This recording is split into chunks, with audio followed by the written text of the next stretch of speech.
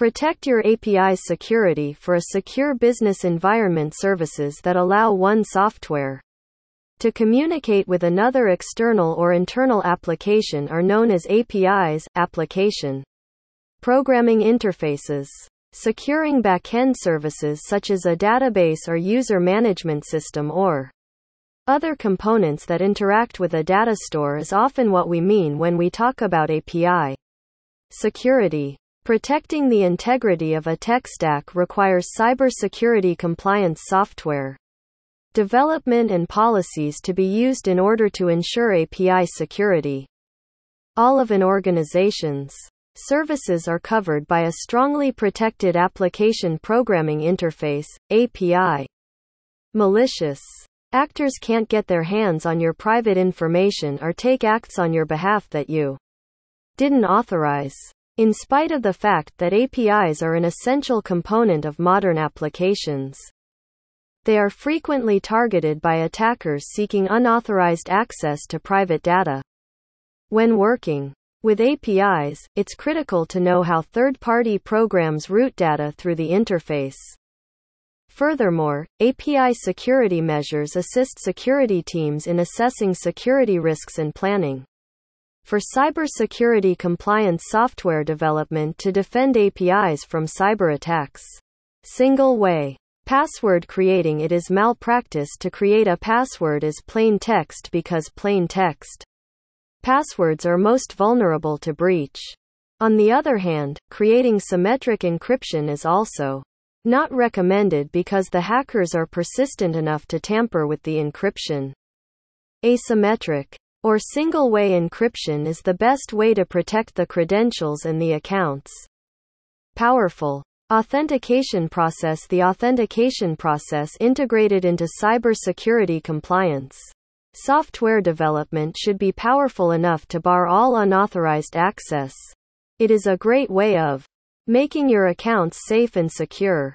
Unlike other authentication methods, it segregates the account into separate resources and gives permission to the concerned team only. Another authentication method that works for the industry is setting up an expiry date for the credentials. It creates a 24-hour deadline to decrease the breach impact. Apply limiting rate. An API that's used by millions of people every minute would benefit greatly from enforcing a maximum number of API calls that a client can make in a given time period. For the most part, you're doing this to deter bots, which can flood your API with dozens or hundreds of requests per second and quickly exhaust its resources. A rate-limiting cybersecurity compliance software development can be set up in less than a minute in most web development frameworks. Input validation. Even though this may seem like a no-brainer, a lot of APIs fall for it. It's not enough to verify that the data you're receiving is in the right format. You also need to make sure that there are no nasty surprises along the way. SQL inclusion is a simple example of how query strings can be wiped out of your databases if you don't check them carefully. Get help from cybersecurity compliance software development for that. Validating the post request size and returning a proper error code in message to the client is yet another illustration of this principle in action. The API will crash if you try to accept and parse large inputs. Filtering of API address. You should think about adding an additional layer of security that restricts IP addresses that can access your API if you provide B2B services and your APIs are used by businesses from specific locations.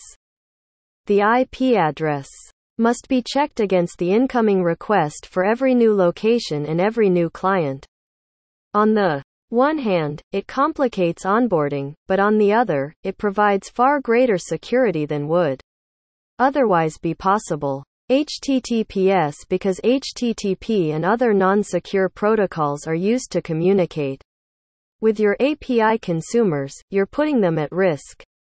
Any man-in-the-middle attack or packet sniffer tool can read plain text passwords, secret keys, and credit card numbers.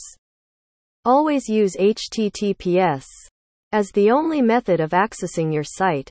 Not even if the endpoint appears to be trivial, you should consider connecting over HTTP. Consult a professional in cybersecurity compliance software development to help you with the process.